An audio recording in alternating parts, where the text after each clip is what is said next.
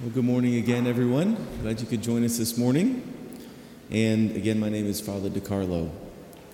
We hear from our beautiful readings this morning about this image of the vineyard. We've been hearing about this image for a number of weeks now. And so Jesus, from our context of the gospel, he's in Jerusalem. He is just about to undergo his crucifixion and his death.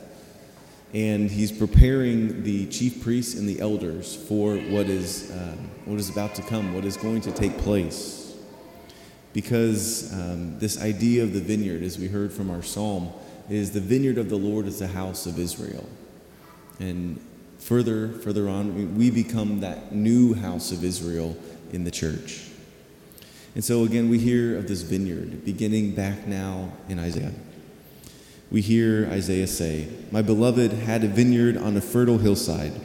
He spaded it, cleared it of stones, and planted the choicest vines. Within it he built a watchtower and hewed out a winepress. Then he looked for the crop of grapes. What it yielded was wild grapes." What's going on here?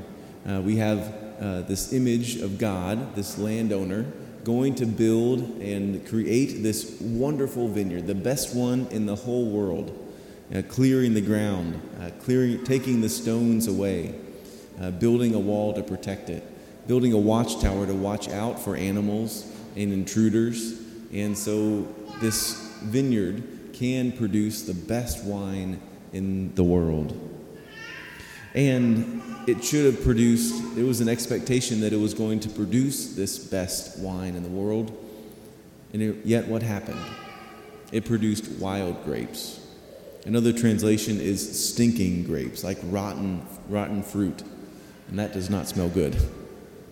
And yet, what happened? Why did this vineyard produce wild grapes when it should have produced, and there was the expectation that it was going to be the best?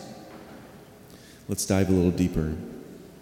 We have this image of this vineyard, and God is using this and to explain to us, that He has produced and tilled the ground and created this wonderful garden in the midst of the world. And going back to the very beginning of the Scriptures, God created the Garden of Eden. It was this beautiful place, and yet the stinking grapes took fruit. They came to be because Adam and Eve chose themselves over choosing to follow God. The great fall, as we know, that has come and affected even us today. They did not listen to the words of God. They worshipped false gods. And the Israelites kept bearing stinking fruit, even though God kept trying to help them by sending them the prophets and many people to help produce good fruit in the people of Israel. And yet, time and time again, the Israelites chose themselves. They chose their own way versus choosing the way of Almighty God and choosing to live with Him. And so we see that God is continuing to pour Himself out in the vineyard, trying to make something that will endure, something that will last, for the people of Israel to choose what is good. And so the image that our Lord is using also, this image of the vineyard, is this same idea. The prophets had been sent, but they had been killed. Moses, Isaiah, Jeremiah, Ezekiel, to name a few. They were persecuted, and it was very difficult for them in their ministry as prophets. And yet, God sent even His own Son to go into this vineyard, the people of Israel, and even He was killed. On the third day, though, He was raised. For Jesus, in the Gospel of John, says, "I am the vine, and my Father is the vine dresser. Abide in me, and I in you. As the branch cannot bear fruit by itself unless it abides in the vine, neither can you unless you abide in me. I am the vine, you are the branches. He who abides in me and I in him, he it is that bears much fruit. For apart from me, you can do nothing." What powerful words this morning from our Lord. that we are the branches, and we are called to be united with our Lord on the vine. For he is the vine, we are the branches, and we have to be connected to him to bear good fruit, not stinking fruit. And so we have to be grafted on to the vine of Christ, and that is our church. And so the question may arise of how do we stay on the vine? How do we get onto the vine? First, that begins at baptism, and then it continues through our life in the church. And so each of us is called to bear rich fruit, and God wants and is preparing each of us to bear that rich fruit in our life.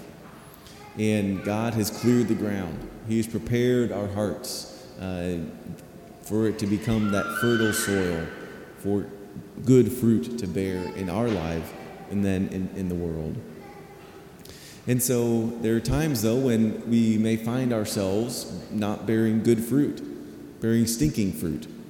And then when we see that happening, when we get cut off from the vine, so to say, through sin, then we can go to the sacraments, to be grafted on again anew to the vine of Christ, to bear good fruit, the fruits of the Spirit, joy and peace and comfort and love.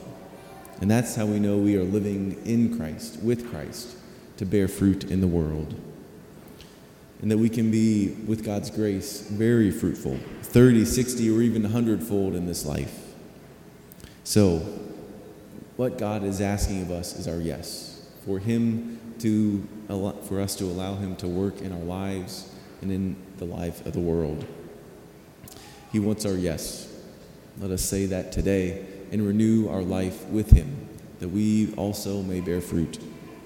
And so let us be filled again with the sacraments and to choose what is good and avoid what is evil, so that God working through us, so that he can bear fruit in the world, to abide in Christ, to stay on the vine, and to be connected with our Lord and the church, so that we too can bear fruit in the world. Let us say yes to him today.